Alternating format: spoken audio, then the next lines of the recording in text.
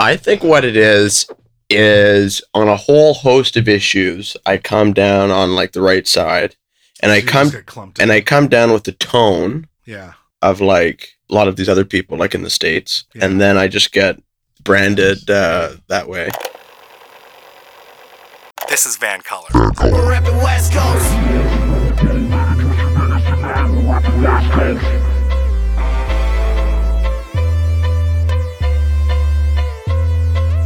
My name is Mo Amir, and today on This is Van Color, I'm celebrating my birthday, and I'm joined by a guest who's also celebrating his birthday because we have the same birthday. 3-3, baby. Populist birthday bros. He is an independent journalist whose videos have garnered over 50 million views. He has 60-something thousand followers on Facebook. He was a spokesperson for BC Proud, and he's worked for the Canadian Taxpayers Federation, where he became the executive director of the Generation Screwed initiative. He is flirting with the idea of running for the BC Liberal leadership. Maybe we'll get an answer today. The beer's out, so maybe we will find out. He is an advocate for taxpayers and common sense. He is Aaron Gunn. Aaron, happy birthday, and how are you, man? I am good, and happy birthday to you as well, Mo. Thank you for having me. Of course. I applaud your courage and bravery for having me on your show today. So I really do appreciate that. I actually brought you a little gift. You did? I did, yes. You're bribing me already. I had to go like all around town to try to find an export from the socialist ravaged economy of Venezuela, but I was able to find it. This Diplomatico, I assume that means diplomacy in English, and I think that's what we need more of in our. Is that a rum? You're socially distant, so I can't see it that well. Is it a rum? It is a rum from Venezuela. Oh, right. It is. It's the only export I could find. I am going to enjoy that. I hope you shall. I hope you shall. And it's diplomacy, so I appreciate you having me on and discussing the issues. What a great gift! Thank you so much for that. Now, we have diametrically opposed views on a lot of issues, including our views on cancel culture. So let me ask you this right off the bat. How canceled am I right now, Aaron Gunn? Well, you know what? I thought about this, Mo, as I was on my way here. And, I actually think this might be your highest ratings show yet. So it could be the exact opposite. But no, in all honesty, again, appreciate being on and being given the opportunity to speak to your audience. Well, I actually have a lot of faith in the moms, in the political nerds, in the media types, and the Van Color ashram that listens to this podcast. But you know what? It's actually the BC Liberal faithful that have canceled me, and they actually kicked me out of the Majority of BC Facebook group, which is administered by BC Liberal organizers, for the grave sin of posting about you. No message, no warning, nothing, canceled. And you know what? It's a private group, so it's their call, and frankly, it's their loss. I feel like, however, the BC Liberals have been trying to cancel you. There have been some notable past and present BC Liberal organizers, folks associated with the party, that have publicly expressed their opposition to the mere idea that you might run for their party's leadership. And we call out people by name on this show, by the way, so let's get into it. Spencer Sproul, Brad Zubik, Taylor Varral, Terry Lake, and perhaps most aggressively, Mark Marison. Mark Marison categorized you as alt-right in at least 3 separate tweets on Twitter. Press Progress, in their hit piece, didn't even call you alt-right. Now, I don't like your positions. I disagree with many of your positions. But I hold the label of alt-right, which is like a white nationalist movement. I hold that label with a lot of weight. From what I've gathered, you're more of an Aaron O'Toole conservative rather than like a Richard Spencer white nationalist. But I have to address the allegation because it's out in the ether. Are you alt-right? Well, obviously I hate kind of even of having to answer that question. That's what I'm asking you. But I will, to clarify for anybody that's still out there that doesn't know, no, I am not alt-right. And I thank you for giving me that opportunity to clear that up. I'm for common sense, public policy that makes sense for taxpayers. And just a little bit of a word I mean, you mentioned I would push back a little bit on the notion that there is this grassroots movement against my candidacy. I mean, we have a province of 5 million people, and I think you found 6 on Twitter. Mark Marison, I don't know who this guy is. I've never met him before. Everyone I've asked about him have only had bad things to say. I mean, if this guy was a movie on Rotten Tomatoes, he'd have 0%. Like, I've had no positive feedback about this individual at all. I don't think he matters, and that's not who I'm concerned about. The only people that I'm concerned about are, the grassroots and the people of this province and this country. So, the haters are going to hate, and that's fine. And they're obviously concerned about my candidacy and what it represents. Are you calling Mark Marison a liar? I'm not. Well, if he's calling me alt-right, then I guess he is a liar. I haven't actually seen the exact tweeter. I can't recall it. But if he said Aaron Gunn is alt-right, then yes, he is lying. I believe he grossly. called you an alt-right figure a couple times and said that you're alt-right Trojan horse or something like that. Yeah, I mean, I don't know the guy. I mean, he's a troll or whatever. I don't think he matters really. I'm not too concerned, and I'm not too concerned about the Twitter sphere in general either. Why are they calling you alt-right? Why are the others that I mentioned so enthusiastic to maybe put you on the fringe? Well, I'm not one of these kind of country club political strategists who jump from campaign to campaign looking for a paycheck. I'm not part of the establishment. I think they view me as a threat, which is unfortunate. I get it because I represent change, but I also think that what the party needs right now is change, and what the membership wants right now is change. And that for sure doesn't have to be me, but I think that's what's going on, and that's okay. That's happened in lots of other parties before and lots of other organizations. So it is what it's. So you think it's a resistance to change from people who are entrenched in the status quo?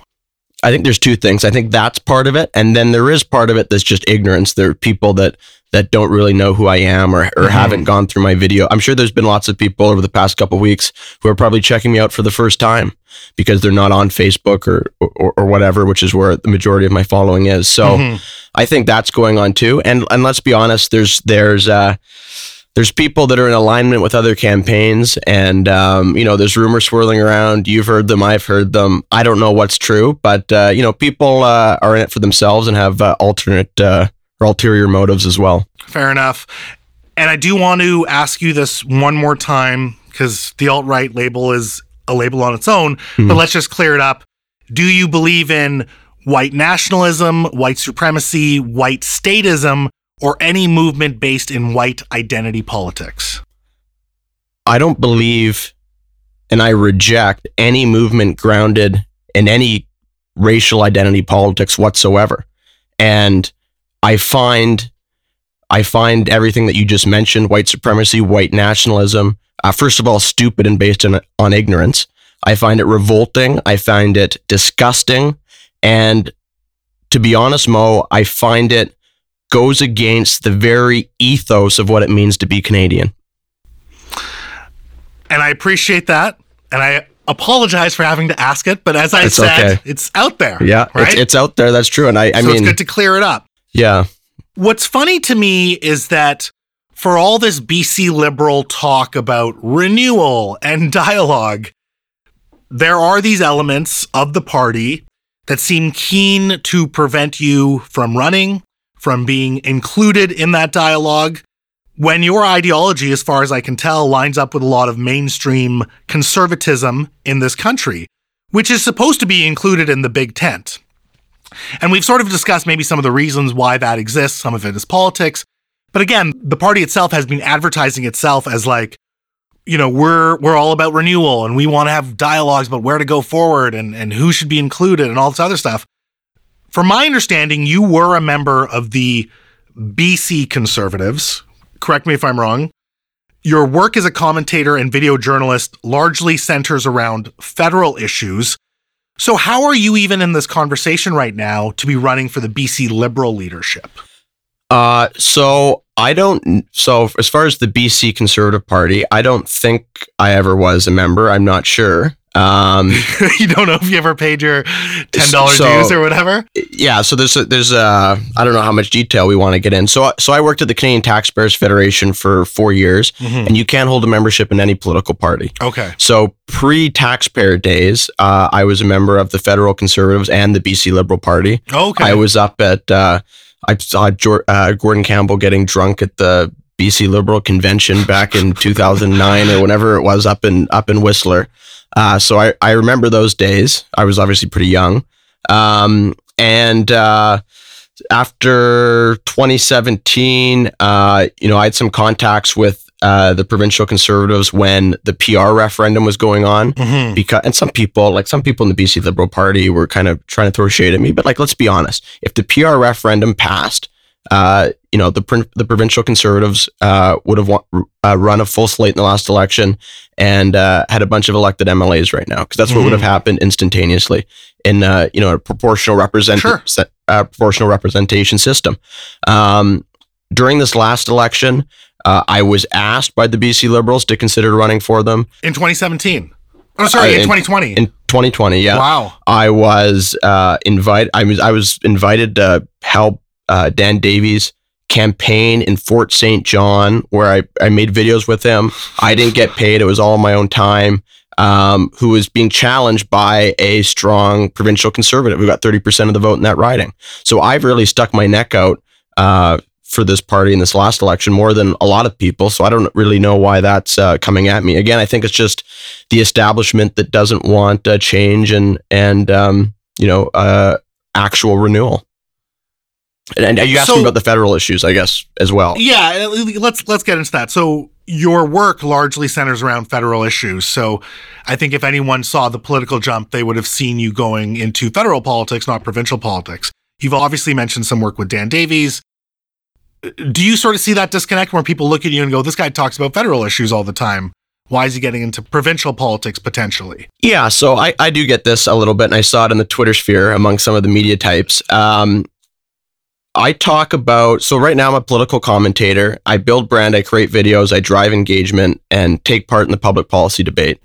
As it so happens, the issues that people are most interested in right now are federal issues.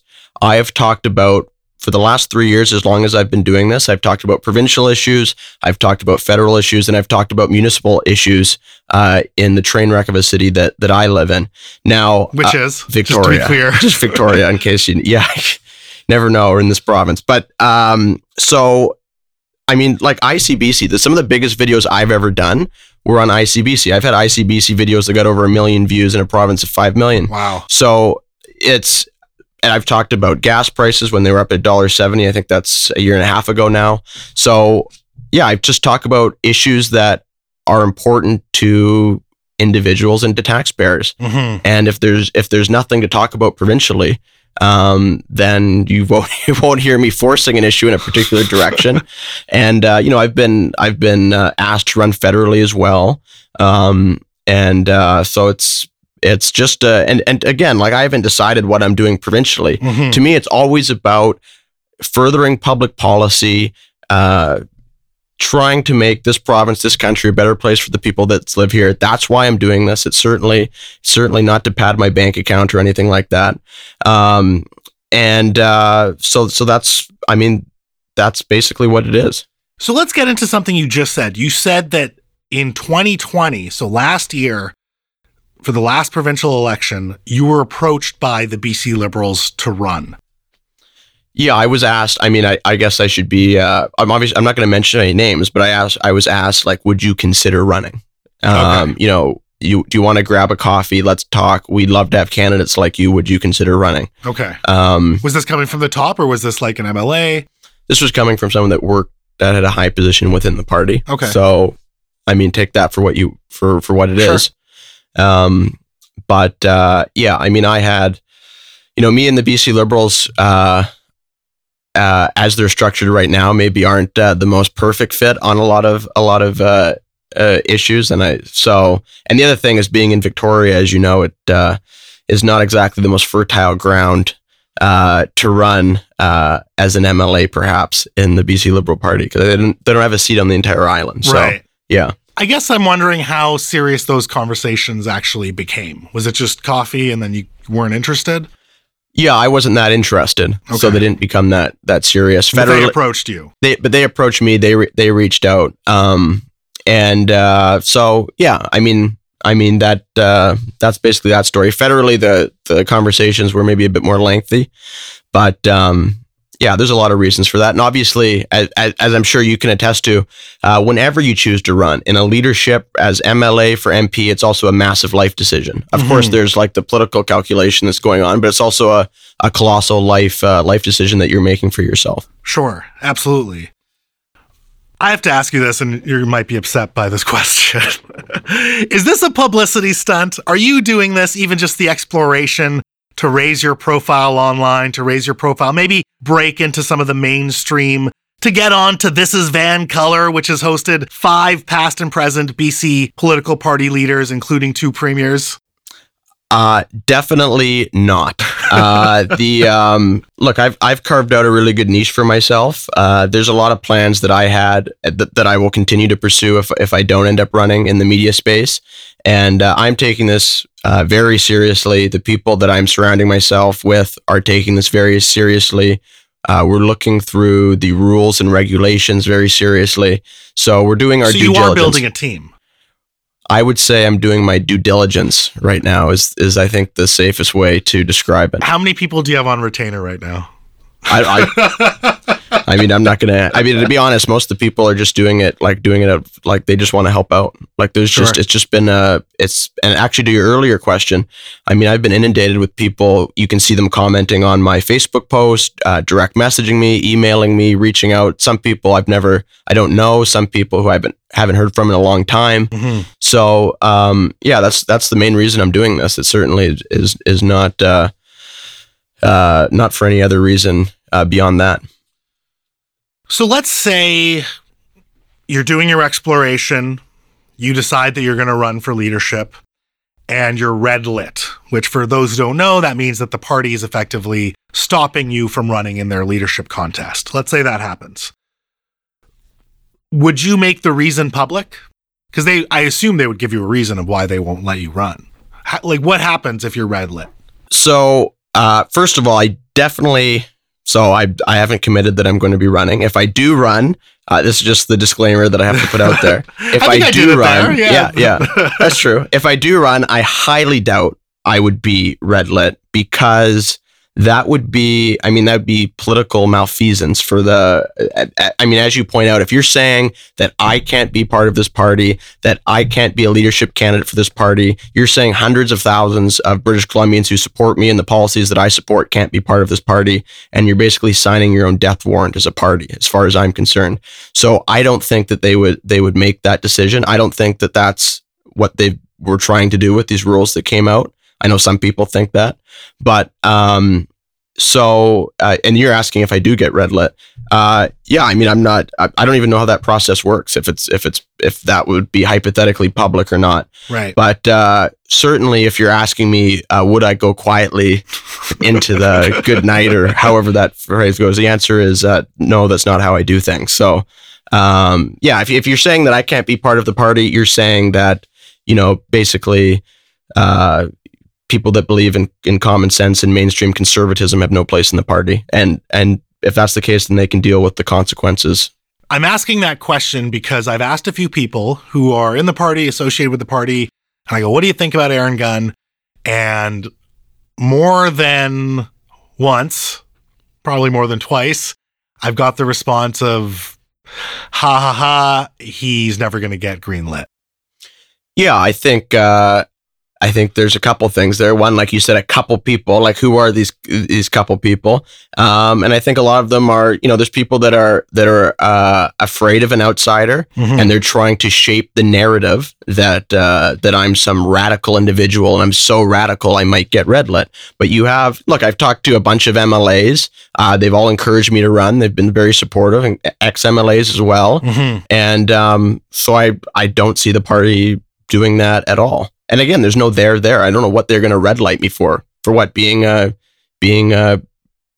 don't even know what you want to call it. A mainstream conservative with the largest social media following in British Columbia. Like, that's how we're going to red light people from this party that is primarily comprised of conservatives. Okay, let's go at it from another angle then.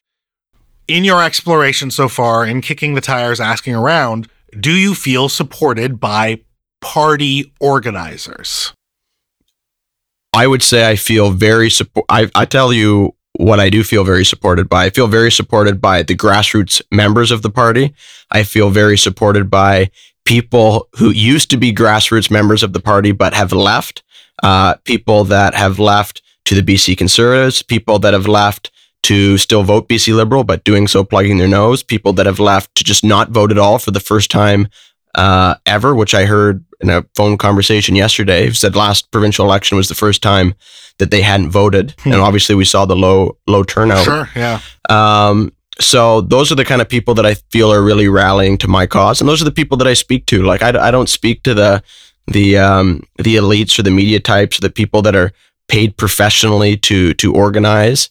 I communicate with, just everyday people, the people that are, they're an electrician in Prince George, or a pipe fitter in Kamloops, or an accountant in Victoria, or a bartender in Vancouver, or whatever the case may be. That's who I'm talking about. That's who I care about. I don't get these political organizers.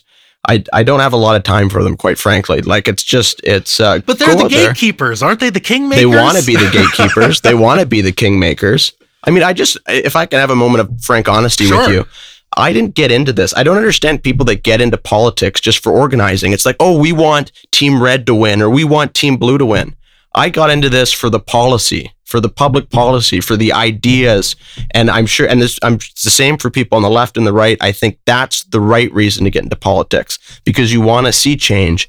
And what I want to do if I get in this race is to have a conversation about policy. I watched the 2017 leadership race. It was like watching paint dry. I want to have an actual conversation about actual issues and have actual debate. I don't want it to get personal or talk about, these cheap attacks or anything like that, but let's have a real discussion and a real debate. Like, that's what I think this democracy is supposed to be built on. And we will get into some policy and some values-based ideas, but before we do, I want to go back to this idea of the political comms people, some of these political organizers. Ravi Kahlon and I proposed that the BC Liberal leadership race is just a coronation ceremony for presumed frontrunner Kevin Falcon. We floated this idea when he was on the podcast that he is the appointed one from party brass. I've heard several folks tell me that he's spending a ridiculous amount of money. I've heard upwards of $50,000 a month just to keep some of these political comms people and strategists on retainer. He seems to have generated a lot of support with a lot of these, I call them high-profile organizers, but it's like inside baseball stuff for political nerds like myself, right? So people who sort of have a passing familiarity with these names would know some of these names. Do you think that the BC Liberal Party organizers, we're not talking about the supporters, we're not talking about MLAs, but the organizers, do you think that they already have their heart set on Kevin Falcon? Some definitely do. In the same way that some definitely had their minds and hearts set on Peter MacKay and the Conservative Party leadership. But it doesn't always work out that way. Look, I'll tell you this. This is not going to be a coronation. This is going to be a competitive race, whether or not I decide to join. There are lots of other interesting MLAs. Ellis Ross is great. He's a legend. I don't know if Renee Merrifield's going to get in. She seems like a little bit of a rising star. There's others. Tom Shapitka, I don't know if he's going to get in. He seems like a good guy. So this is not going to be a coronation. It's going to be a competitive race, regardless of what, Politico Joe wants, sitting in his little office. So I don't think, and by the way, I have to say too, the party says that it wants renewal, and it needs renewal. It needs rejuvenation. It needs rebranding. It needs new ideas. And the solution to that isn't for a bunch of political operatives to team up with a group of archaeologists to go dig up a candidate that nobody's seen for 10 years. That is not the solution that the party needs. Okay, there's lots of other people to choose from. There's business people that could jump in from the community. We don't need to start scouring the list of the Witness Protection Program to find the next leader of the BC Liberal Party. So yeah, I reject that, and I think, like I said, it's nothing to do with me. I think there's lots of other people that are going to bring fresh ideas and fresh faces to this race, and I look forward to either being part of that or watching it. Wow.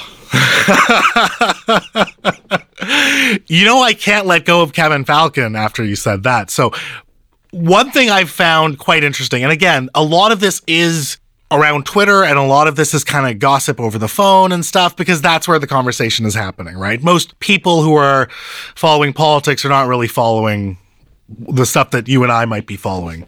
I find it hypocritical that the BC Liberals so vehemently defended Kevin Falcon from BC NDP attacks. And I want to point out 2 of the 3 attacks I was associated with.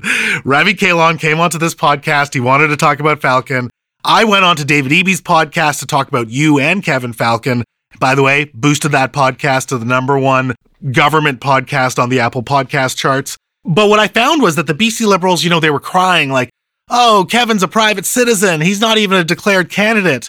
But when Press Progress put out an article about you, basically associating you with some rebel media personalities, nothing. Not a peep.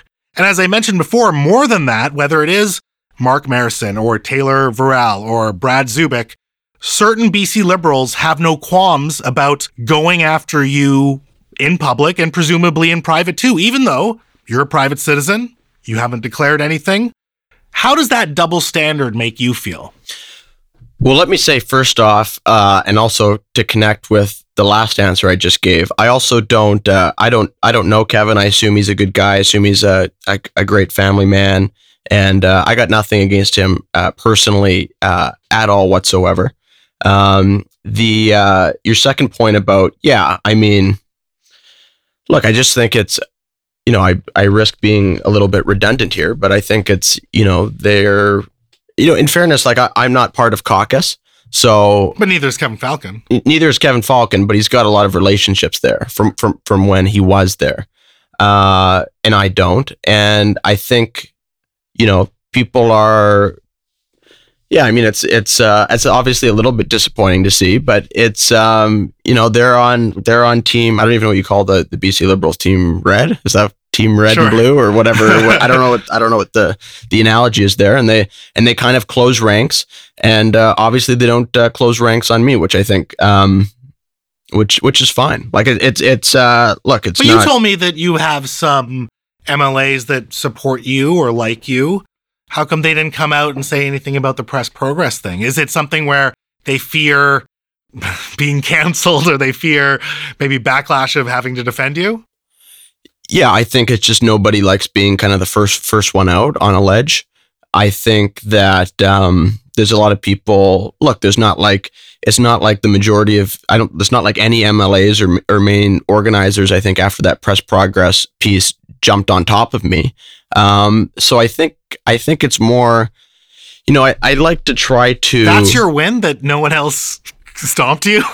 Well, I don't know if that's a good sign. Yeah, I'm just just a neutral gonna- sign. yeah, I'm going to say people are cautious. Okay. I think people are cautious. I really think, and for all of the tough talk, like I think the leadership committee, a lot of these people within the party, yes, there's Mark Marisons are out there, but I think most of the people are still trying to gauge me, and figure out what I'm all about and how I would potentially impact this race. So that's what I actually think is going on, and that includes the media. But I'm not too sure. But at the end of the day, look, I'm used to it. I've got my own brand. I've got a thick skin. I can defend myself. So that's okay. I'm curious about how much your rumored candidacy plays into the BC Liberal leadership nomination rules. Because one of the rules says that a candidate cannot be a person whose approval to become a leadership contestant would likely bring the party into disrepute, which is like a really gray rule, and it's unclear what that means. As we've noted, some of them have already branded you alt-right. Some of them have said that you're craving public attention, including public criticism. you've told me that some people have asked you about your own dirt. So what are they implying? What is your dirty secret, Aaron? Let's just get it out in the open. I mean, Press Progress did all the digging, so that's it's all laid out right there. Look, I find it a little bit ironic because as far as I can tell, I'm probably the most open book candidate to run for the leadership of a major political party in Canada. Literally, my stance on almost every single issue is laid out in videos that I've recorded over the past 3 years. Before that, I was speaking at conferences. I think all of those are online, and I'm an open book. I'll tell you one thing. There's going to be no surprises to any of my friends or family or close political contacts or anything like that, because everybody knows where I stand on virtually every single issue, and but yeah, that clause, I mean, some people were calling it the Aaron Gunn clause. I mean, like... That might have been me, by the way. I mean, look, to me, I'm viewing that as like, glass half full, which is they're giving themselves, I mean, I'm not a huge fan of this, but they're giving themselves the leeway to basically axe whoever they want to axe. Mm-hmm. Now, that doesn't mean that they're going to, quote unquote, red light me. And like I said, it goes back. I honestly think and because it's such a wishy-washy definition, and there's not like a court of law where you're going to get a fair defense or anything like that. I think it's going to come down to a political calculation. But at the end of the day, like, the party needs people like me and people that support people like me if they have any chance of forming government. I mean, they lost 4 or 5 seats in the last election from vote splitting in the Fraser Valley. So when you say people like you mean mainstream conservatives? Yeah. I mean, yes. And I actually want to take a second just to say, like, I don't I'll take mainstream conservative, but I'm not a fan of any label because I view myself as kind of an independent, and obviously I align on more issues with maybe federal conservatives in that sphere. Right. But I need an idea of what you mean by people like me when you say that. Yeah, I'd say, common sense. But if you're trying to frame it on, like, I mean, we've chatted about this too, how kind of that binary political spectrum is very simplistic, but it can be a useful reference point. But yeah, no, that's what I mean, I suppose. Did you read the leadership rules that came out on Friday? Skimmed them. Did anything stick out to you? What'd you think? I mean, there's there's something at the end, like the loyalty pledge, which I kind of chuckled at, but yeah, to me, it seemed like, look, if they wanted to try to block my candidacy, I think it would be a lot more obvious. I think I read this as a lot more of like, we don't really know who this Aaron Gunn guy is, so let's put in these extra rules to make sure if he gets in, he plays ball, and like, we can kind of keep him within the box. That's what I view it. Like, that's how I view it. It's like all those loyalty rules. Like, those aren't to block people. Those are to contain them once they're in the race. Yeah. So, are you fine with those? I mean, yeah, to an extent. Or yes, I am. Like, I mean, it's look, if you allow people to get in the race, to talk about policy, apply the rules fairly, that's all. A fair competition. Whoever wins, I'll support. That all sounds good to me. As long as everyone's treated fairly, and as long as we can have a real debate on policy, that's all that I would be looking for should I enter the race. Yeah. There was that one rule that you can't make personal disparaging attacks against other leadership contestants. Now, so far, no one has declared except for Ellis, so I presume he's the only one where that rule counts right now. Do you worry that there's going to be a loophole to that rule where third parties attack different candidates, whether that's yourself, potentially, if you run, or whoever else? Yeah, so I think that, like, I'm not a huge fan of, like, I'm a proponent of treating people civilly and with respect, and while having a very, thorough and forthright debate.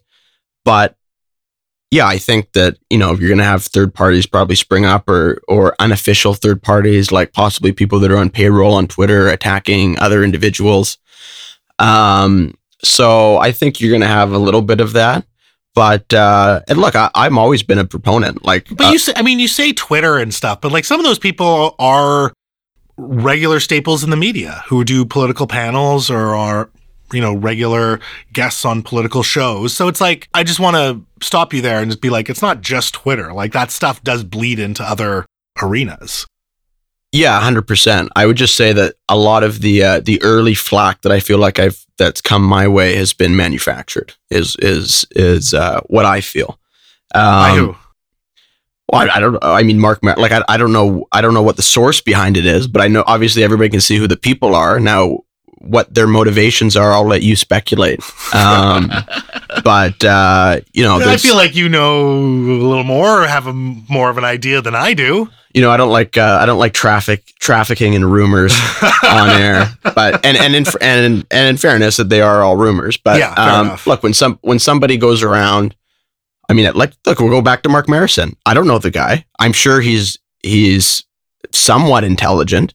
So he obviously knows I'm not alt-right, yet he's going around saying that. So what's the purpose of doing so? I assume there's an underlying purpose. Mm-hmm. I don't know. So, I'll let people reach their own conclusions. Now, BC Minister of Economic Recovery, Ravi Kahlon, who admitted to not knowing a lot about you, said that you reminded him of Maxime Bernier. Mark Marison also drew this comparison as well.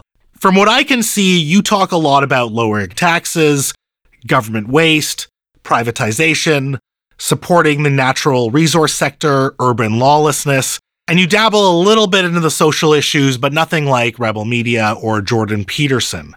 How do you see yourself? Are you a carbon copy of Maxime Bernier? I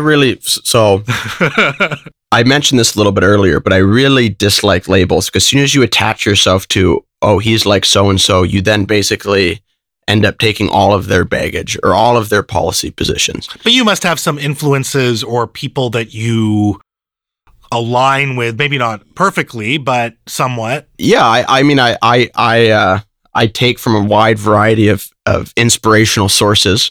But at the end of the day, I'm a realist. I'm for common sense. I'm for public policy that works for taxpayers. You just listed a bunch of the issues that I talk about frequently. I can talk a little bit about, my political idols and things like that, but that's, at the end of the day, I want things that work for people because because people always ask me who's your inspiration. Obviously there's real obvious ones for people like me. Like there's John A. Macdonald, there's Winston Churchill, the ones that, conservative minded people tend to go to. But for me, like my political inspiration by far is my grandfather, who never was involved in politics, but he's why I'm in politics. He came to this country with nothing. He was a refugee. The only thing he had was a backpack, which got stolen in Newfoundland when he got off the ship in January at minus 30 below. He came here with absolutely nothing. He started working a minimum wage job. He worked his way up. He bought his first home. He built his second home.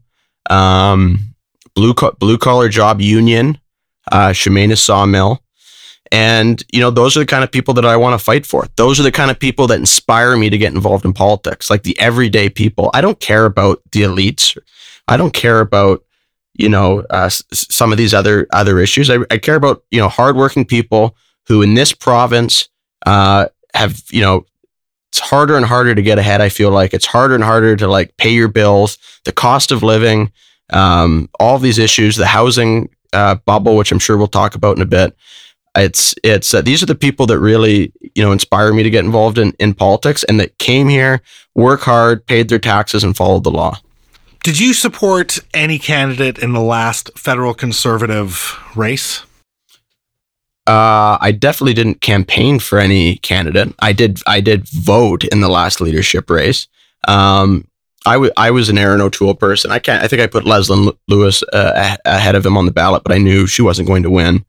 Like it was between, realistically, if you're going to have a prime minister, first of all, I'm going to lose some supporters here, but if you're going to have a prime minister in charge of a bilingual country, you need a bilingual prime minister. And my support was definitely for O'Toole over McKay. What is your relationship with Rebel Media? I know you've done some sort of work with them. You gave Cian Bext an exclusive interview recently, which, broke my heart because I thought you were going to give me the exclusive. They're often criticized for spreading misinformation, conspiracy theory, unfounded paranoia, which is an assessment that I kind of agree with. So why are you talking to them when so many politicians have disavowed them? So, three things. One, so I don't really have a relationship with them, whatever that means. With regard to the exclusive, You did do a Wet'suwet'en video, I think, that they aired, or no? On the Wet'suwet'en protests? I'm going to go with no. Okay, maybe I'm incorrect. Yeah, they possibly like interviewed me for comment, but that wouldn't, it's not like I never been paid by them or anything like that. Okay, fair enough. I take that back.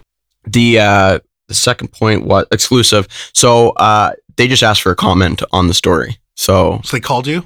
Texted. So I think we might be pushing the exclusive. We're pushing the exclusive narrative a little bit more than.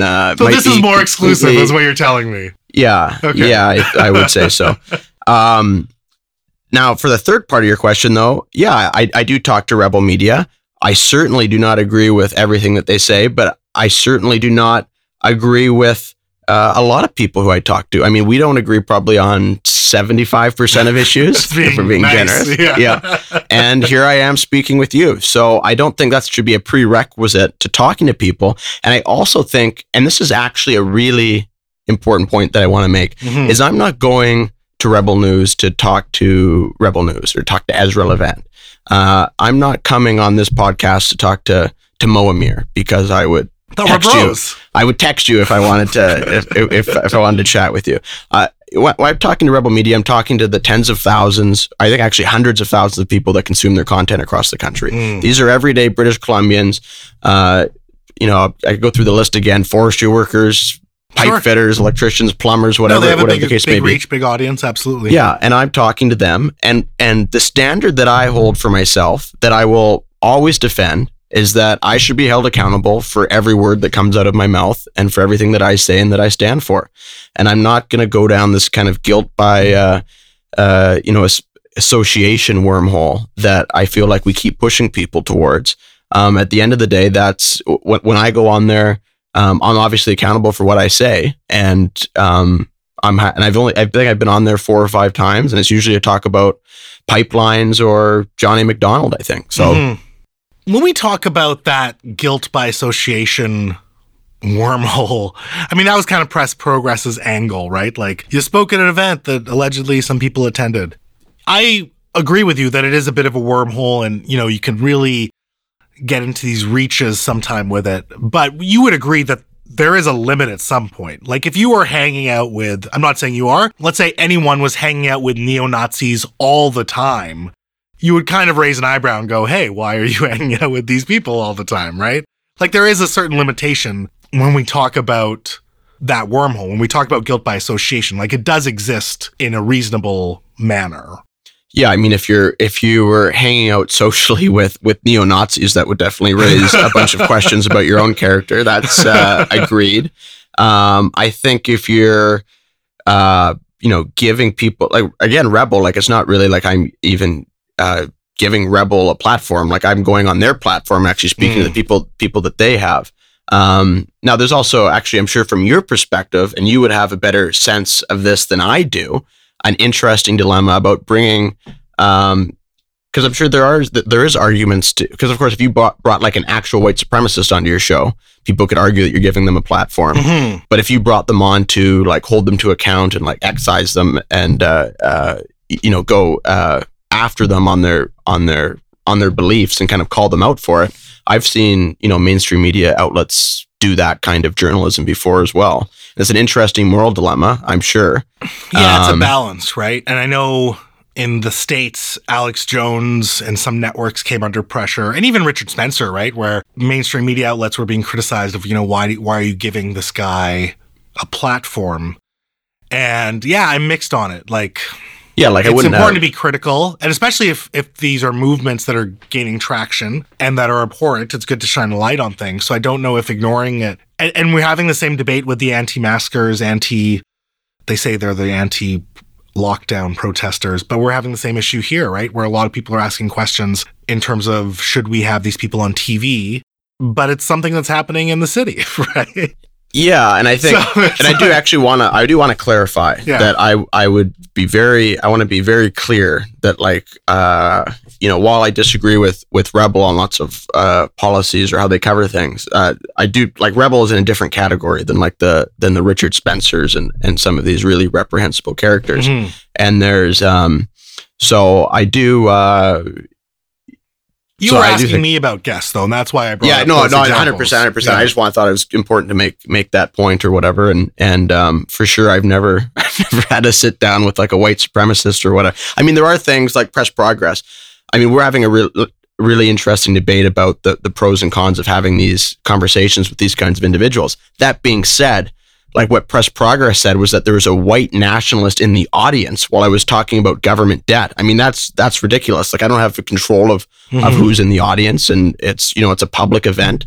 I remember when there was did you ever meet Faith Goldie or Lauren Southern? Just out of curiosity. I met them at a house party before everything blew up. So I think that means I've met Faith Goldie one less time than Justin Trudeau has. Okay. So this is before everything went completely sideways. Do you remember your encounter with them? I mean, it was not memorable. There's actually another. I mean, it was a house party. It's actually weird talking about kind of house party, condo party in the context of COVID now. Right. I'm thinking about it, 'cause it's an image of all these crowded, you know how they are, all these crowded people. But yeah, no, it was just a bunch of political people at the time, and that's nobody would have thought much of it. So you're not friends with? No, I don't. I haven't talked to them, and I don't have their phone numbers. I've never spoken to either of them or anything like that. Seems like Lauren Southern's trying to make a comeback, and I think she's not even in this country. I think she's in Australia or whatever. Yeah. But Faith Goldie seems to have fallen off the face of the earth. I want to go through some value-based ideas, and I know you like to talk. I like to talk, but I really just want yes or no answers. And if something gives me pause, we can get into it. Is that fair? Yeah, it might be hard to give yes or no answers on some of these, but I'll try. I've tried to make them as fair as possible. No, and that's fine. And I'm sure, I know you understand, I'm sure your viewers understand that like some of these issues are not issues that I talk about in my videos because I don't really think they should be public policy priorities. But that being said, I'm also not one to shy away from questions or. Sure. Do you believe in climate change? So, yes. Allegedly, Ellis Ross doesn't. Allegedly. Yeah. That's what I've heard. I don't know if that's true. I honestly have no idea about Ellis Ross. I heard on your podcast that same accusation, but I have no idea about it. You'd have to ask Ellis. Sure, Hopefully he comes on the show. Does the BC government have a responsibility to combat climate change?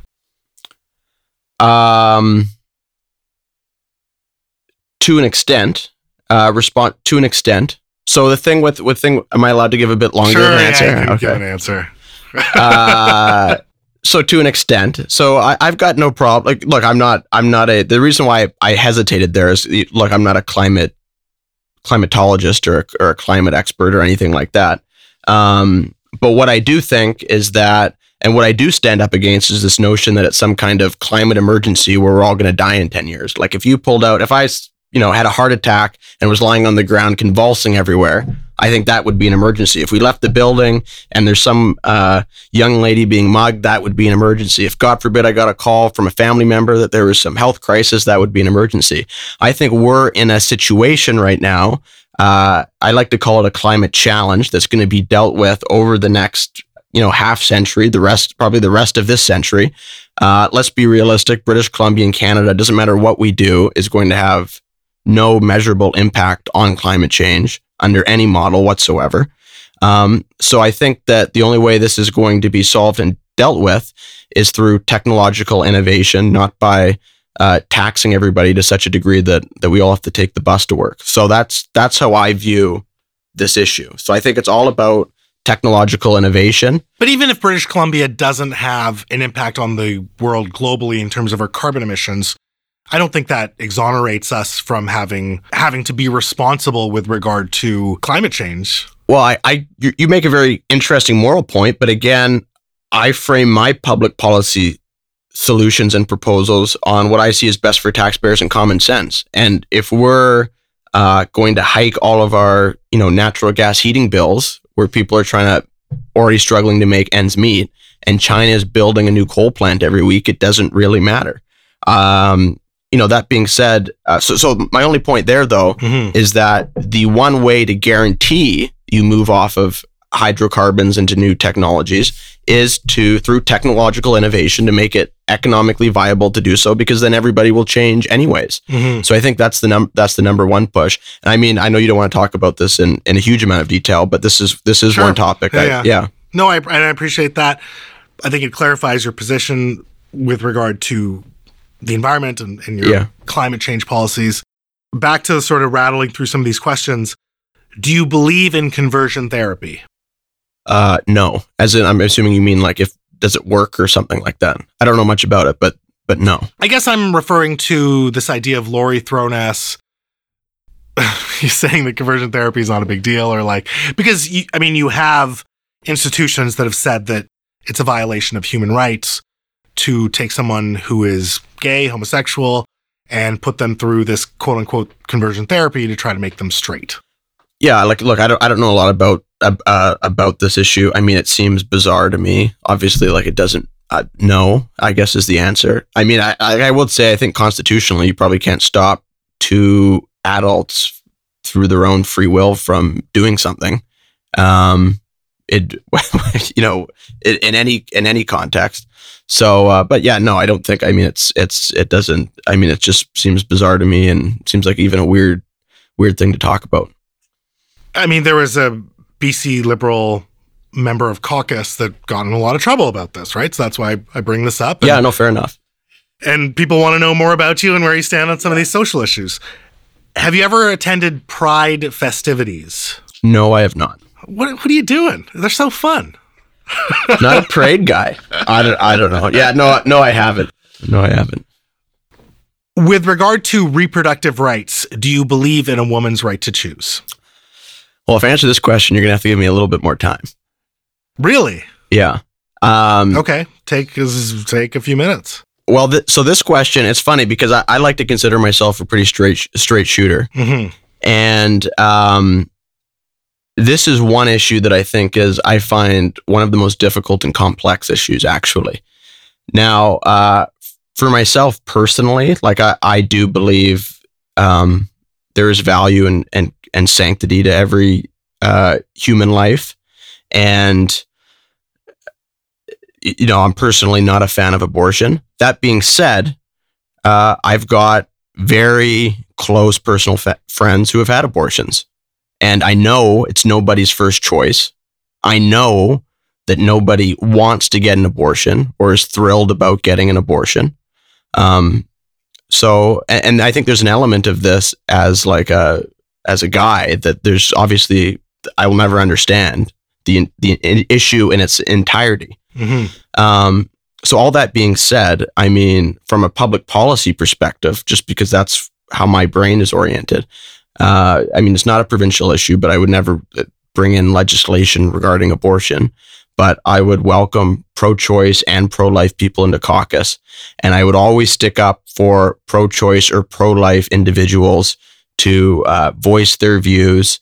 And, as far as freedom of assembly goes, with regard to freedom of expression, especially on university campuses, which at times have not been so friendly towards the expression of some of these viewpoints. Would you yourself speak at a pro-life rally or event?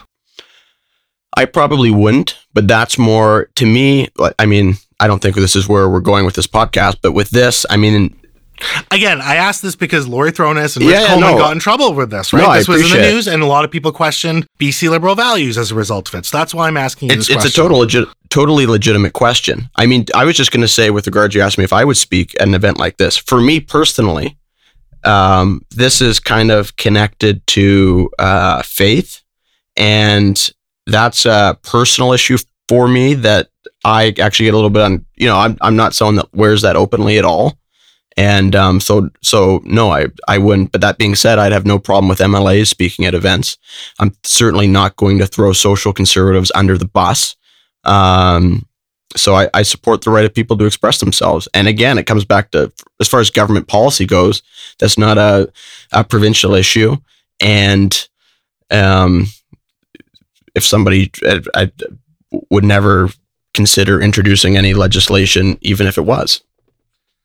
Last sort of quick question. Sure. Hopefully it'll be quick. Sorry, that's kind of a convoluted answer. But No, I appreciate the answer, and I appreciate the thought you gave to it.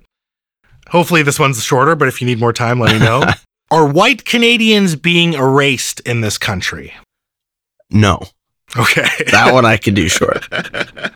So let's get into some policy. I'm going to get into my second tall boy here. Money laundering isn't something that BC Liberals really talk about unless they're asked about it. I've asked both Andrew Wilkinson and Christy Clark about their efforts and views on this issue on this podcast. You've explicitly said that if you were to run, this would be a priority for you. Before we get into maybe some of your own policy prescriptions, do you think what I just said is true, that BC Liberals don't really talk about it? And if you agree with me, why don't BC Liberals in general talk about money laundering?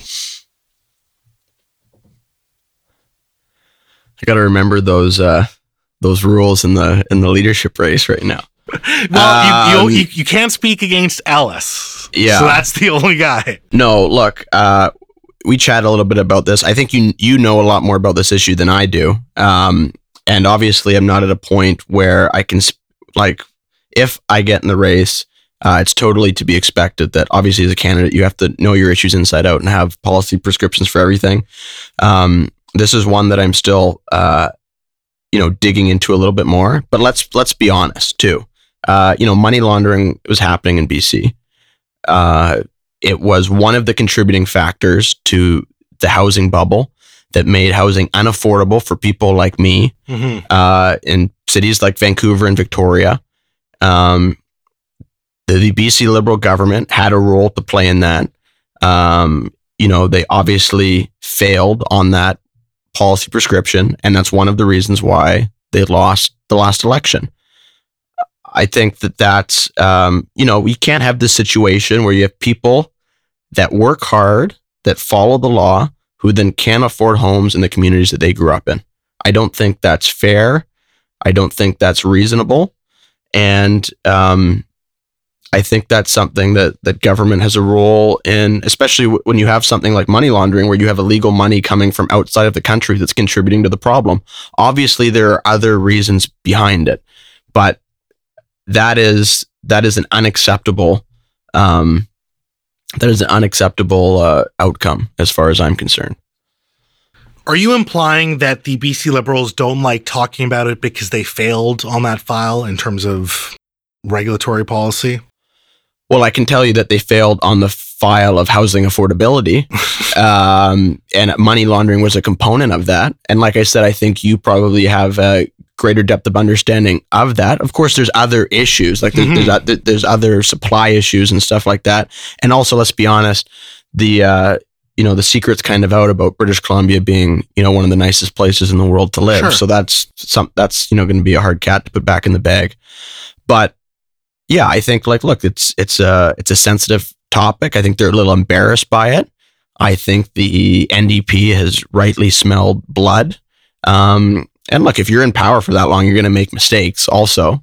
And I think it got a little bit away from them. And I've had, this is going to turn some people off, but I've had conversations with people about this, and I'm a renter. Like I'm paying for rent. Like I'm one of these individuals. Like, not sorry to drag my grandfather back into this, but he came here, worked at a minimum wage job for a year and a half, and was able to afford a home and a nice piece of property. I don't know how long you'd have to work at a minimum wage job right now to be able to afford a house. More and than a nice your piece lifetime, of for sure. So, so I think that housing affordability is key. Like, I think it's Do you it's a have really any important issue for policy me. prescriptions for money laundering, or let's say housing affordability? So, I mean, money laundering. I mean, obviously, money laundering is illegal. You got to close loopholes. There's some real technical side of this. I'm worried that, to me, it's just about having the political will to do something about it. I think it's probably not rocket science, but you really need to be willing to clamp down on something and tell some of the big developers, but we need to have fairness and equity in our system. On the supply side, I do think, in fairness, there are massive amounts of regulations. Look, we built the Empire State Building in 18 months. 18 months to build the Empire State Building, which was the tallest building at the time in the entire world. And now you'd be lucky to build the Empire State Building in a decade with the amount of regulatory burdens and red tape that you have to go through. And that doesn't mean we should sacrifice safety or environmental protections, but I think there's ways where we can increase supply at a faster clip. Because again, at the end of the day, in a Canadian Constitution, there's freedom of movement. So Vancouver and Victoria, two of the nicest places in the entire world, you're going to have people that are going to continue to move here. And money laundering aside, prices are going to keep going up unless you build more supply and you build more density in certain areas. I mean, that's just, that's basic math. So, money laundering aside, would you clamp down on legal speculative practices? And that runs the gamut in terms of foreign buyers or people who buy multiple properties or people who sit on properties or Airbnb them. Speculative things that are technically legal. So the exact policy prescription is something that I would be coming out in detail with in a couple months' time. But the short answer is, if you're buying houses, just to speculate, that's not on for me. I mean, go buy GameStop or something like that. So you would add regulation when you're buying homes and you're distorting the housing market. You're messing up people's lives. So I think that's now. I don't want to, and especially when you're talking about people from outside of the country, I don't like elements of certain laws that treats different Canadians differently from one another. And I think there's elements of the current law that's not perfect, but I know we're kind of talking big picture right now because you want to get where I am on a values level. And I understand. But when you treat foreign buyers different, I mean, foreign buyers technically are being treated differently. Yeah. Would you continue to clamp down on them?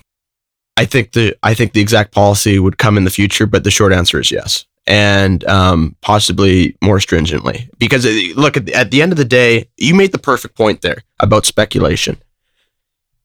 I mean, you can speculate and you can save your money and invest and stuff like that. That's why we got a stock market. We got all sorts of futures that you can invest in. I took finance at school. I know how it works. When you mess with housing, you mess with people's lives because you make it impossible for people to afford homes in the communities that they grew up in. And I think that's wrong. And that might make me unpopular within certain wings of this party, but that's you fine. Be interested in public housing that the province would fund?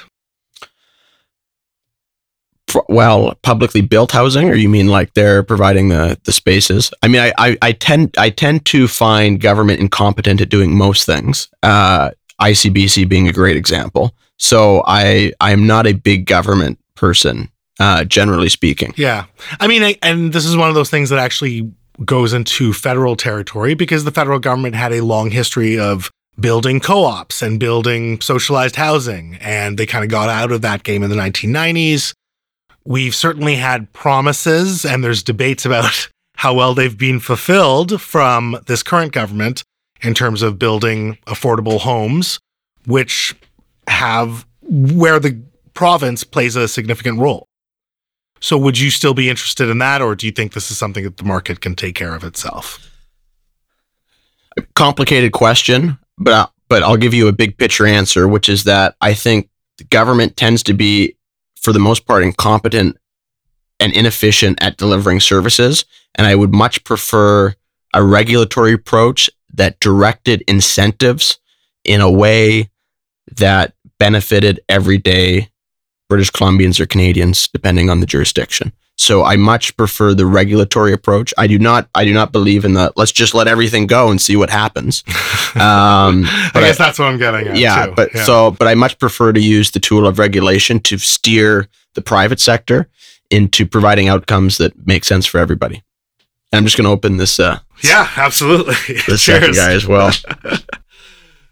One component of housing, of course, is homelessness. And I'll be completely frank with you. I'm a little turned off by some of the language that you've used in this context.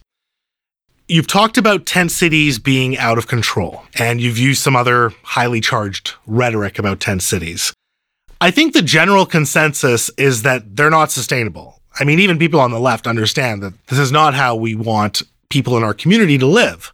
You said you want to stop incentivizing tent cities. What do you mean by that? And what is your solution, even in broad strokes?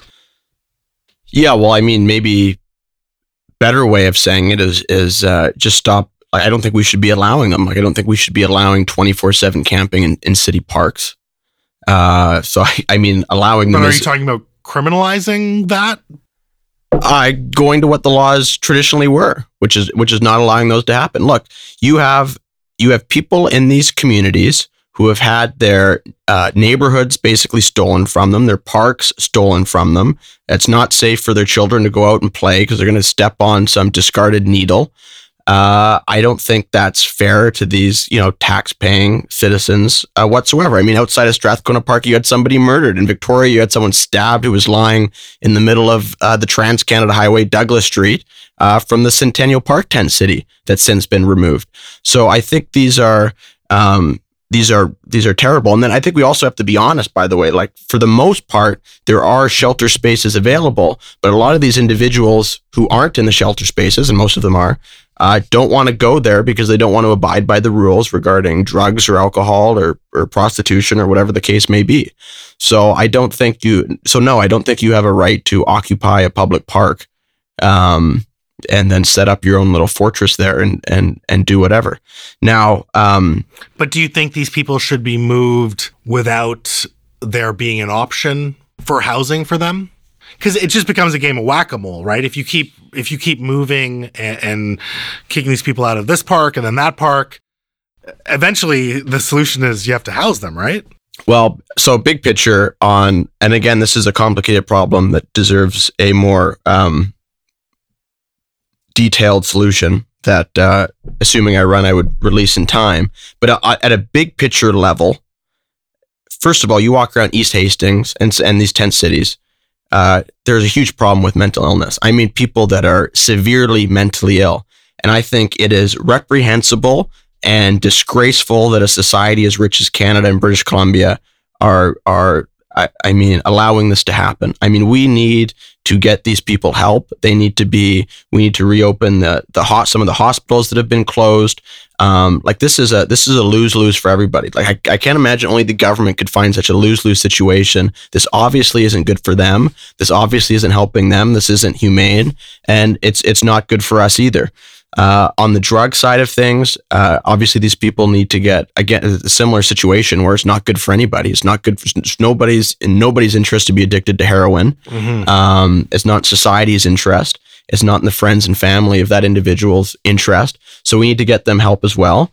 And then there are criminal elements as well, which I think there's sides of the political spectrum that don't want to admit. Like the tent city in Victoria, which I'm more familiar with, has bicycle chop shops in there. I talk to police officers all the time. It's a revolving door prison system. They go in, they do 6 months, they come back out, and they're right back at it again. So these kind of people that are just in and out of jail, I think it's time for them to stay there.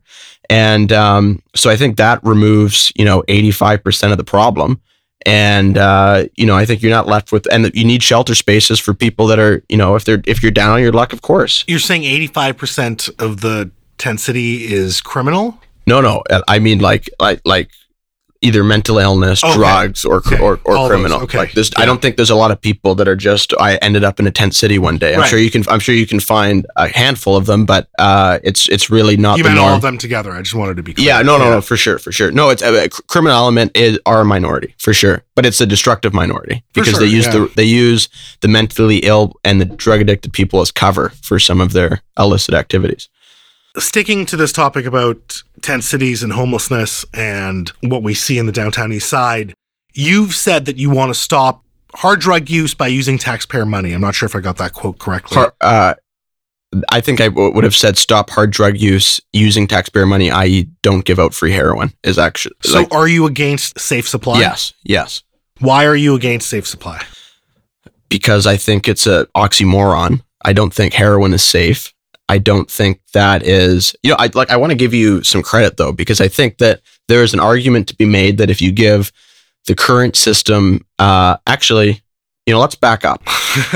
In 2001, Vancouver and British Columbia embarked on this quote unquote harm reduction strategy. Mm-hmm. And it was a much lauded strategy, and they were going to do the safe injection site came in and 4 pillars and all that kind of stuff. And there was about 160 overdose deaths that year. Fast forward to this past year, and we had over 1,700, and it was the highest in history in British Columbia by far.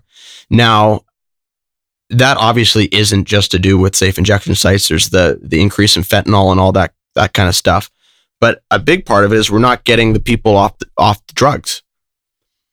And we're just, as far as I'm concerned, just perpetuating the problem. And I think if you look at those statistics, I mean, it feels like we did the social experiment for 20 years. We tried harm reduction. If we look at the results we just got in 2020, they're in.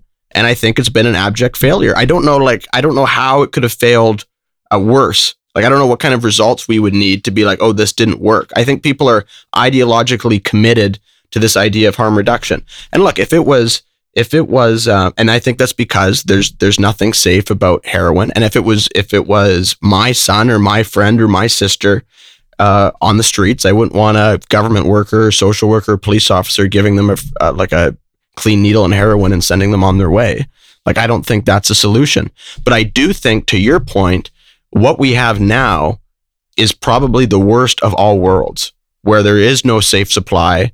And we're not enforcing any laws, and it's just people going around and ended up, just overdosing en masse, over 4 people a day, which is, and most of them are young men.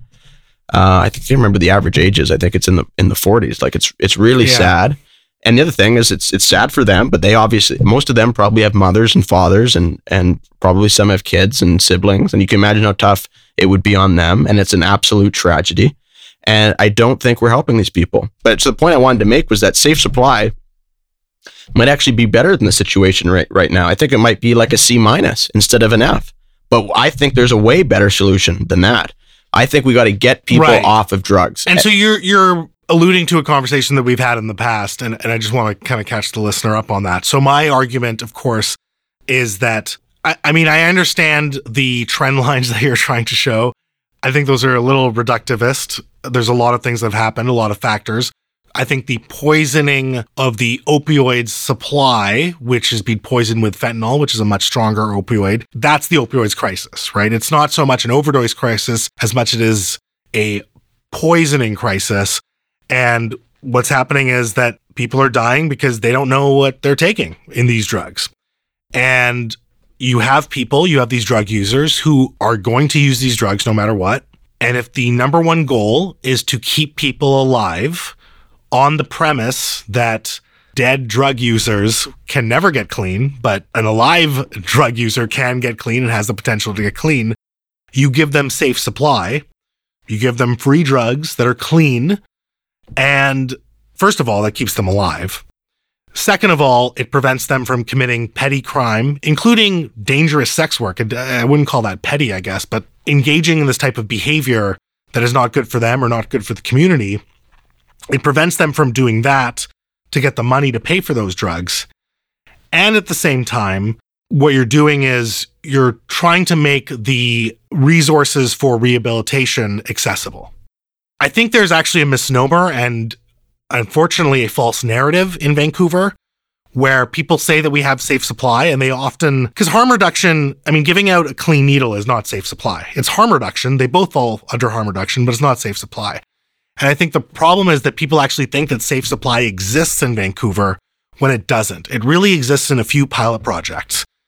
I think 5 or 6 months ago, Dr. Bonnie Henry said that, because of everything that's happening, open up the safe supply, start handing out prescriptions. We need to do something about the opioids crisis, which really worsened over COVID. And, 4 or 5 months later, they realized that nothing was done. The directive was there on the ground, nothing had to be done with regards to safe supply. So I think there is kind of that myth that people are getting free drugs everywhere in Vancouver.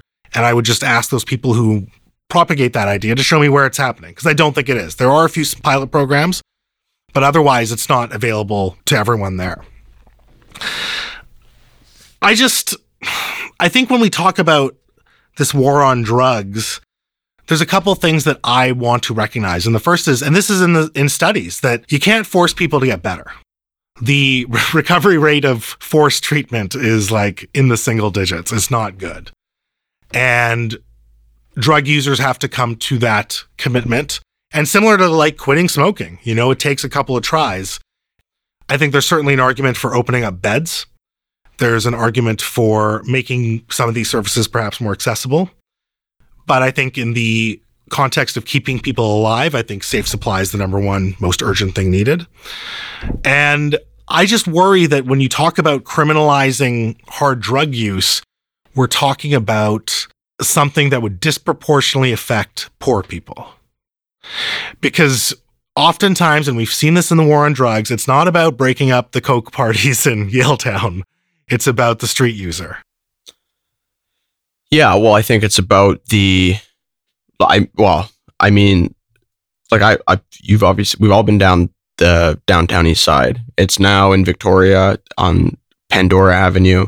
I'm sure it's in Kelowna now, and I've seen it in Prince George. This is a really serious problem, but I do not agree. Like I do not agree in kind of this destigmatization approach towards this problem. I think if you look at drinking and driving, like we didn't try to destigmatize drinking and driving. No, but we try to destigmatize alcoholism. Not in the context of drinking and driving, though. we recognize that. But you're talking about it. But you're conflating an addiction with a crime, right? So those are two different things. I don't think anyone's addicted to drinking and driving. You're addicted to alcohol. Yeah, well, I'm sure there's a lot of alcoholics. I'm sure a lot of the repeat drinking and drivers are probably alcoholics, but there's not a huge compassion campaign. Look, I think that we all want the same thing here, right? We all want the same thing, for sure. And my premise would be that I don't think, like, to me, it's about, first of all, doing whatever you can, and we're probably in agreement on this, at stopping people from getting the point where they're doing heroin, they're doing crack cocaine, these kind of drugs, where like you can basically destroy your life, you destroy or heavily impact lives of those around you, and you become an incredible burden on your community and society and neighborhood. And nobody wants that. Like that is like a lose across the board. Mm-hmm. And it is very hard to pull people back. So whatever you can do to stop people from going down that road. And once they go down that road, I agree. We obviously want to keep them alive. We don't want people dying that have most of their lives still in front of them. But to me, that is like a really low level of success. Like we really need to find ways to get these people off drugs. And I don't think that, giving people heroin, say a clean needle and a pamphlet and sending them on their way look, if, like I said, if I had a son, if I had, or I do have a sibling or one of my best friends, that's not how I would want that situation dealt with. I really think we need to be more proactive on this. But is it fair? And I don't want to, spend the rest of the time on this, but is it fair to say that there are short, medium, and long-term being structural solutions? I mean, those long-term structural solutions would be preventative policy, right? Preventing people from getting to that point, having more services available with regard to mental health, housing, whatever, right? But there's that preventative element. Like, I just feel like it's not, there's no silver bullet, and things have to be segmented into what do we do right now to keep people alive?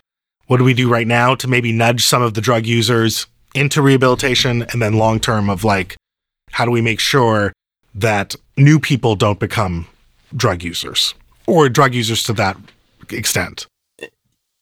Yeah, I mean, maybe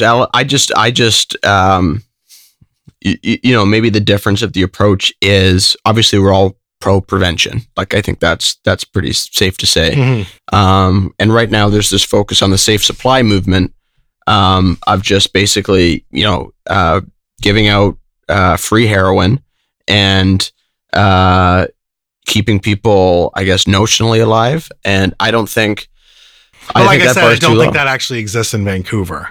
No, I mean, there's just the pilots, like you said, but there's proposals to expand it. And that's obviously what, the mayor has talked about doing, and the provincial and federal government have talked about doing. Of course, it's not happening across the board in large scale, but I just don't think that in general that harm reduction, if you look over the past 20 years, has worked very effectively. And I think there's deeper issues, and I think we really have to focus on stopping people from doing hard drugs like heroin, and then getting them off hard drugs like heroin. And kind of these in-between solutions or band-aid solutions, I don't think are. But again, like I don't want to seem like I'm ignoring the facts or ignoring the point that you're putting forward. I actually agree from an outcome perspective. Safe supply added to the system that we have now would be better than the current system that we have now. But I think that is still a really low, like you're basically just keeping people on life support. And I'm sure, in fairness to you, you probably are, you want to have more programs to help people get clean and stuff like that. And I'm still working on kind of my plan on this, should I run. But I do think there needs to be a more, the focus has to be on getting people off of drugs, not treating them as criminals, but focused on getting people off of drugs. Because I do not think it is an acceptable part of society to have people shooting up in alleys anywhere in British Columbia. I don't think that should be acceptable, but not just from like a society perspective, but for their own health. And again, if it was me, or if it was, if this leadership race goes really badly and it's me sitting in that alleyway, or it's, I think you'll be okay. Yeah, but you see my point. Let's move on to another controversial subject. I won't give you this much pushback on this one. Mm-hmm. The BC Liberals brought in the carbon tax. You're vehemently against it. Why do you want the BC Liberals to do a U-turn on this long-standing party policy? Look, I've always been against the carbon tax. I think it was a bad policy then. I think it's a bad policy now. I think it's regressive. I think it hurts poor people the most. I think it is basically a wealth transfer tax from rural and suburban areas of this province to the downtown elite that can afford to drive Teslas. And I don't think it does anything to stop climate change at all. So it has got no measurable, impact, especially when China is building new coal plants every week. So, I mean, that's why I oppose. We would still have to pay the federal carbon tax, though, right? Like, even if we scrapped our own, then we default. Yeah, okay. Well, you get in a little bit of a technical. So right now, the federal carbon tax is before the Supreme Court, and I mean, Trudeau's prime minister right now in a minority government. Mm-hmm. So that is a separate. I mean, that's a little bit of a separate question. So the answer of am I for the carbon tax would be under a situation where there's, you're not having a federal one imposed upon you, presumably speaking. Yeah, fair enough. Do you not feel that externalities with regard to pollution or carbon emissions be taxed or disincentivized? I don't think. I mean, if it can have, again, I'm for common sense public policy that makes a difference. I'm not really for, to me, the carbon tax is just another virtue signaling tax that doesn't actually accomplish anything.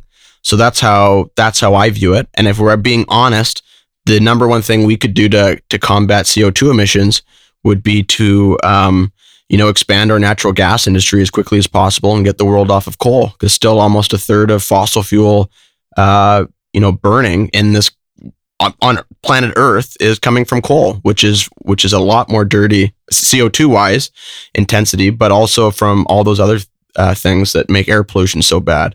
So I actually think that there's a solution to be made there. And by the way, the other thing is we do have one of the lowest per capita emissions in Canada already, because we are all hydroelectric pretty much. So we don't have a lot of emissions that way. Mm-hmm. And the other thing is we already have a carbon tax. Take the actual carbon tax aside. If you want to talk about the provincial levies that are on roads, the federal levy that's on roads, the TransLink tax, these are all, I think they account to around 40, 45 cents in a city like Vancouver per liter of gasoline. these are taxes that people that are driving electric cars don't have to pay. And they're supposed to go, those levies are supposed to go towards roads and mass transit. Mm-hmm. So obviously everybody using the roads aren't paying those taxes now because a bunch of people are paying electric cars. So what that tax has effectively become is a carbon disincentivization tax. Right. So I don't think you need another carbon tax ahead of it. And again, it's just, I mean, there's some crafty kind of arguments you can make, but for the average person, they're heating their home using natural gas, up in Prince George, and that's really the only reasonable way to heat your home up there. And I don't think they should be punished for it. Super controversial question. Do you have any ideas for renaming the party? Because I heard that they're throwing around the idea of the Kevin Falcon Party. Oh. I've heard some organizers say the that KFP. Yeah. I actually, so I do. Okay. Can you share them? No, Why unfortunately, not? no. So, well, I tell you one thing. Copyright? Well, actually, seriously, someone could go register the party name and then it would no longer be available. Why haven't you registered the names? Well, I think that might be a little bit too transparent. Okay, fair enough. But I think that, to be honest, I had a bunch of kind of average names. Look, I think any name would be almost better than the BC Liberals. Why do you think they should be changed? Because of Trudeau? I think because look, you have a party that's, okay, a couple of reasons. First of all, the party was created as kind of a coalition, supposed coalition between federal Liberals and federal Conservatives. Mm-hmm. So I don't know why you would take the name of one of those two parties. That doesn't exactly scream unity, right? It's like if me and you were we're doing a tennis team and we needed a name. We're like, okay, let's find a team name for us that makes sense. I know, we'll call it like Mo's tennis team. Right. I don't know if that makes a lot of sense. For sure. I mean, it would for me, but I would see your point. Sure. Yeah. And I think Justin Trudeau has obviously poisoned the Liberal brand for a lot of Conservatives in a way where it wasn't before. So I think that's made it harder and more necessary to change the name. But I actually take this one step further because I've had, and a lot of the establishment people I've talked to and the ones that want me to run still push back on this. They still really don't want that name changed. And I push back on it because I don't like the idea of a coalition party between federal Liberals and federal Conservatives. I reject that. And I'll say that on stage and I'll be the only person to say that. I think we need a party with its own identity because you can't control where federal Liberals and federal Conservatives are going. To be honest, I'm going to get pummeled for saying this, but Trudeau has gone to the left of John Horgan on a variety of issues. Look at like deficit spending, for example, is just one example. John Horgan was doing his best pre-COVID to balance the budget. Justin Trudeau purposely ran deficits. So there's other examples of this, obviously, but so how does that, if your entire party is based, if its identity is based on being part of two separate parties, it makes you seem wishy-washy, like you've got no principles, where are you standing? I think it needs its own identity. So would you, more than just a name change, kind of revamp the party values and, I don't know, mission statement? Yeah, I think so. I think it's still the same core of being, a party that's pro entrepreneurship and pro free markets and pro free enterprise and all that stuff would still be there. Pro kind of individual empowerment. So I think that core would still be there. But I think you need to build your own identity. I mean, obviously the social credit are an example from BC's history. Mm-hmm. So yeah, I don't think it's a different time now. It's not the 1990s anymore. Things have changed. No, it's certainly not. And I'm excited by the prospect of your candidacy in a leadership race and a general election, just as a political observer, because I'm really curious how your following and your impressive engagement online translates to real world support. We look at your followers, I think last count 67,000 on Facebook. More than the followers itself, it's the engagement. Like the amount of views you get on your videos, the amount of people that are in the comments section just duking it out. It's amazing. Especially now, Facebook's changed the algorithm. It's really hard to get that type of engagement. When we look at your followers online, how many are from BC? Is this a sizable amount that you think you can mobilize? Yeah, and I think, so it doesn't show you by province, but it shows you by city. Mm-hmm. My biggest city is still Victoria. Vancouver's a little bit weird because Facebook breaks it up into like Surrey, Vancouver, Burnaby, Langley, all this kind of thing. Richmond. So, but Victoria is still my biggest city, and I would estimate that about half of my followers are from British Columbia. That would be my estimate.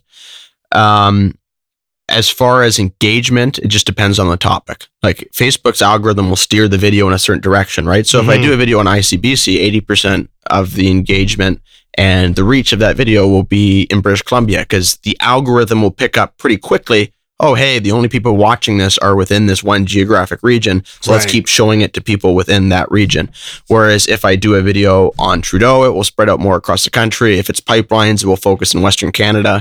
You kind of see the trend. Yeah. So again, it's some people think this is nefarious, but it's, social media is like trying to show people what they want to see.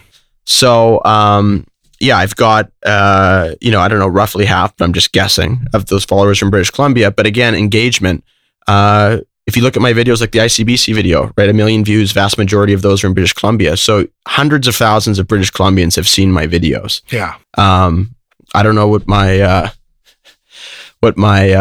name recognition level would be at province-wide, but for sure, if you're on Facebook and with any consistency in British Columbia over the past 3 years, you've probably seen one of my videos. I think that's a fair assessment. Yeah, and in terms of name recognition, I mean, the average person really isn't following politics the way you and I would follow politics. They wouldn't know every single MLA, or I would be surprised if they were familiar with any of the presumed candidates in the race now, to be honest. It would be... because it's a really interesting question. I know there's not a lot of money in this anymore because media companies used to commission polls.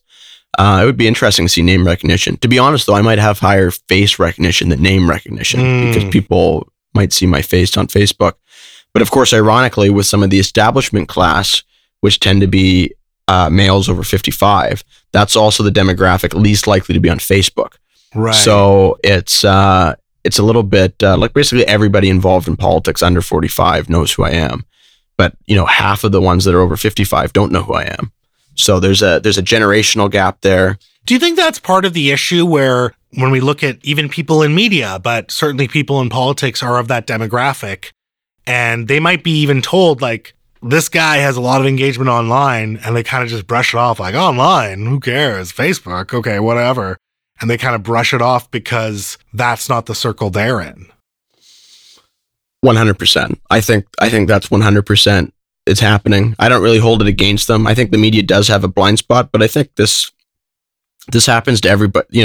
Industries change. I think we're honestly at the very beginning of kind of the information revolution.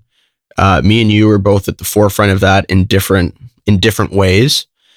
And but it's the way the future's going, for sure. I mean, I'm sure your podcast reached a ton of people. It's super popular. It's super well done.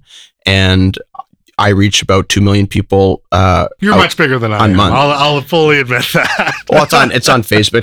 It's a different platform, but it's but I think that's how people are getting their news. And honestly, obviously, some people resent that as well. Yeah, and that's fine. But it's I just want to speak to Brit. It's also exciting. I'm sure you love this platform and the ability to reach people that might have not otherwise. Yeah, it's interesting. I think you and I have taken divergent paths here. I think you've really done an amazing job in terms of building your own brand on Facebook, building that platform. Whereas I have tried to build something and then go in partnership with mainstream outlets, whether that's CKNW or Vancouver's Awesome, and grow each other that way, right? Well, I think your views might be more compatible with mainstream media outlets. I might. I piss off people every week too. I mean, maybe not on the same level you do, but certainly I get my share of people who are angry. So, but it's just divergent. But I think at the end of the day, you're right. Like, people are craving, and I said this at the top, that we're populist bros or whatever, but I think people are craving something with a little more heart, a little more grit. And I mean, it's one of those trendy buzzwords, but authenticity.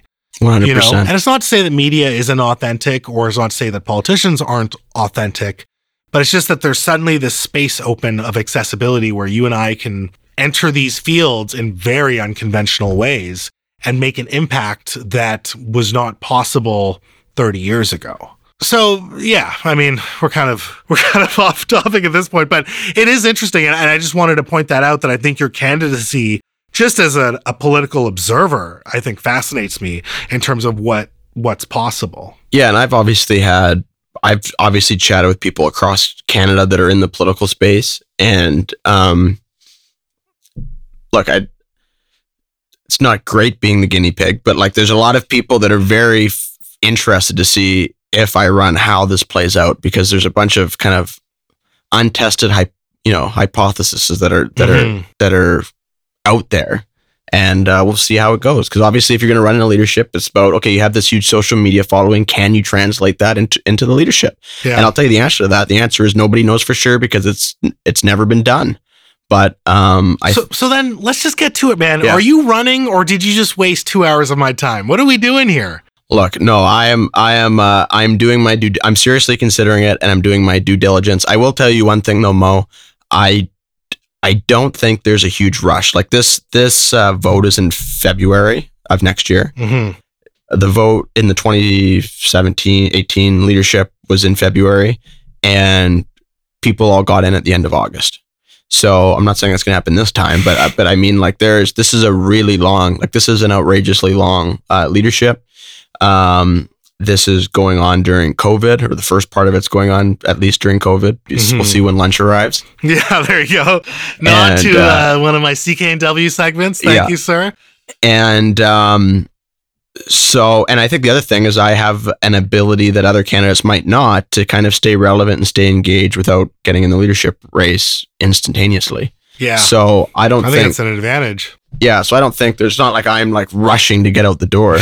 And to be honest, if I'm being completely frank, I don't know how tuned in people are to, some of these people are going to get in the race and they're going to try to attack the NDP for things that don't really exist right now. And that's not really my brand. Like I can't really force an attack on somebody. So, do we have a timeline of when you'll know for sure? Oh, I mean, like latest. I mean, the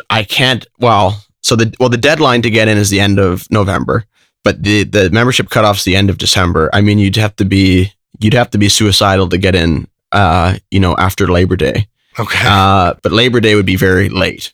So the other thing, I mean, I don't want to put, obviously the federal election, the possibility of a federal election also plays into this. And that's something that people are going to be considering. And who knows when that's going to happen. But like, if you don't want to announce and then 5 days later there'd be a federal election going on, especially when you have a party whose name is confusing with regard to what's going to be happening federally. Right. Interesting. So it's another consideration. Everybody knows this. Just run for both, man. Whatever. Who knows what's going to happen? Well, hey, listen, I can appreciate that. And I have to say this, I'm a couple beers in now, but I feel like you have the deck stacked against you. Saying that, I want to give a shout out to my boy, Nick. And this is going somewhere, but I want to shout out Nick. I've known this guy since elementary school. Good dude, family guy, union guy. He's a longshoreman. And your name has come up quite a bit. Different people have kind of reached out and said, oh, you should talk to Aaron Gunn. And I didn't really see the angle. But Nick has been like on me about like, you need to get Aaron Gunn on the show. You and Aaron Gunn need to work together. He keeps telling me that. And so finally one day I asked Nick, I said, why? Like, why do you think me and Aaron Gunn would make a good team? Because we agree on virtually nothing. I lean left. He's definitely a conservative. And Nick goes, you know what? I don't really know that much about politics. I just trust you guys. And I know that you'll both work hard. And you won't bullshit me. And I would just like to see you guys chat together. And I said, okay, you know what? That's pretty fair. And I think that's a quality that a lot of people in we can call it again, establishment, or these career political comms people don't get. They want to commodify it, but they just like don't have the heart or the instinct for it. They have all the rational computation, the money, the buzzword trends, but they don't know how to talk to regular people. They don't know how to digest things for regular people. And I would say they probably don't even know how to read a room outside their own bubble. And you know this. I mean, your success is evident to this.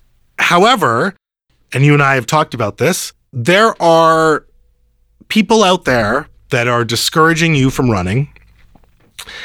But then you find out that those same people are taking money from other candidates who might be running, right? Like the waters are so muddied, but there's certainly like this establishment, and you're not an establishment guy, but you can speak to people very well. Again, we went into some of the reasons that there's the generational thing, there's the conventional, unconventional thing, there's the elitist, populist thing. But it does legitimately piss me off that there's this mountain of money and a bunch of old dudes sitting around, and there's this candidate who I would say is being manufactured, not by principles or truth, but by focus groups and special interests and mushy communications. And it annoys me when I see you being attacked. It annoys me when I see these rules coming out that I would say are trying to keep you on a leash. And this is from someone who disagrees with you. So I just feel like you have to run because if you don't, you're basically telling other people who are underdogs, who are just regular people, that like, you can't do it on your own. Machine's too big, too powerful, too demanding. They'll lie about you. They'll run your name through the mud. Politics is an elitist sport. You have to be in the inner circle to really affect change. And I know that you've seen this as well in terms of the people that have reached out to you that want you to run for that reason, because they feel like you're a voice for them. And again, people can criticize your policies. People can criticize if you were to go ahead and go further in your political career. People can criticize how effective you were. But I think that we can't dismiss the supporters that you have that want to see you or someone like you in power. So I take your word that this isn't a publicity stunt, that you're seriously looking at this. But I think that you owe it to your fans, and you owe it to people who feel disenfranchised by their government, by their political party, by a system in general that has a bad habit of talking at them and not listening to them and talking for them. So, Aaron Gunn, that is my 2 cents. Floor is yours. What is your call to action? Wow, that was quite the 2 cents you just gave me there. Look, I'll just say this. A couple people came to me after the last provincial election where they felt that there wasn't a true alternative presented to British Columbians. There was no vision there. It was the shell of a party that didn't stake out any new, bold ground, whether you agreed with it or not. Since then, a bunch of individuals have reached out to me, have commented, have sent me messages. I think your friend was one of them, which we discussed. Yeah.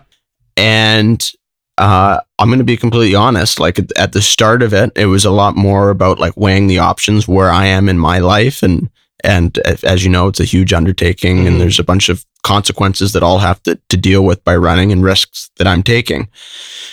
But it definitely is becoming harder to back away. Every single time I get a message that says like, you have to run, like we need somebody out there saying these things and you're the only, like I didn't even vote in the last election. Run, please run, all these kind of things. And it makes it a lot. And I'm not like, that's 100% the case. Because to an extent you start to feel like you would be letting those people down. And that might've been a mistake on my part because now I'm getting myself into a hole where like I'm quickly losing my strategic flexibility of whether I want to run or not. But like, at the end of the day, I think it's part of being, I mean, I don't like labels, but you said populist, but I'm a huge believer in democracy, And I just want to have, a fair and open policy debate and present voters with real choices.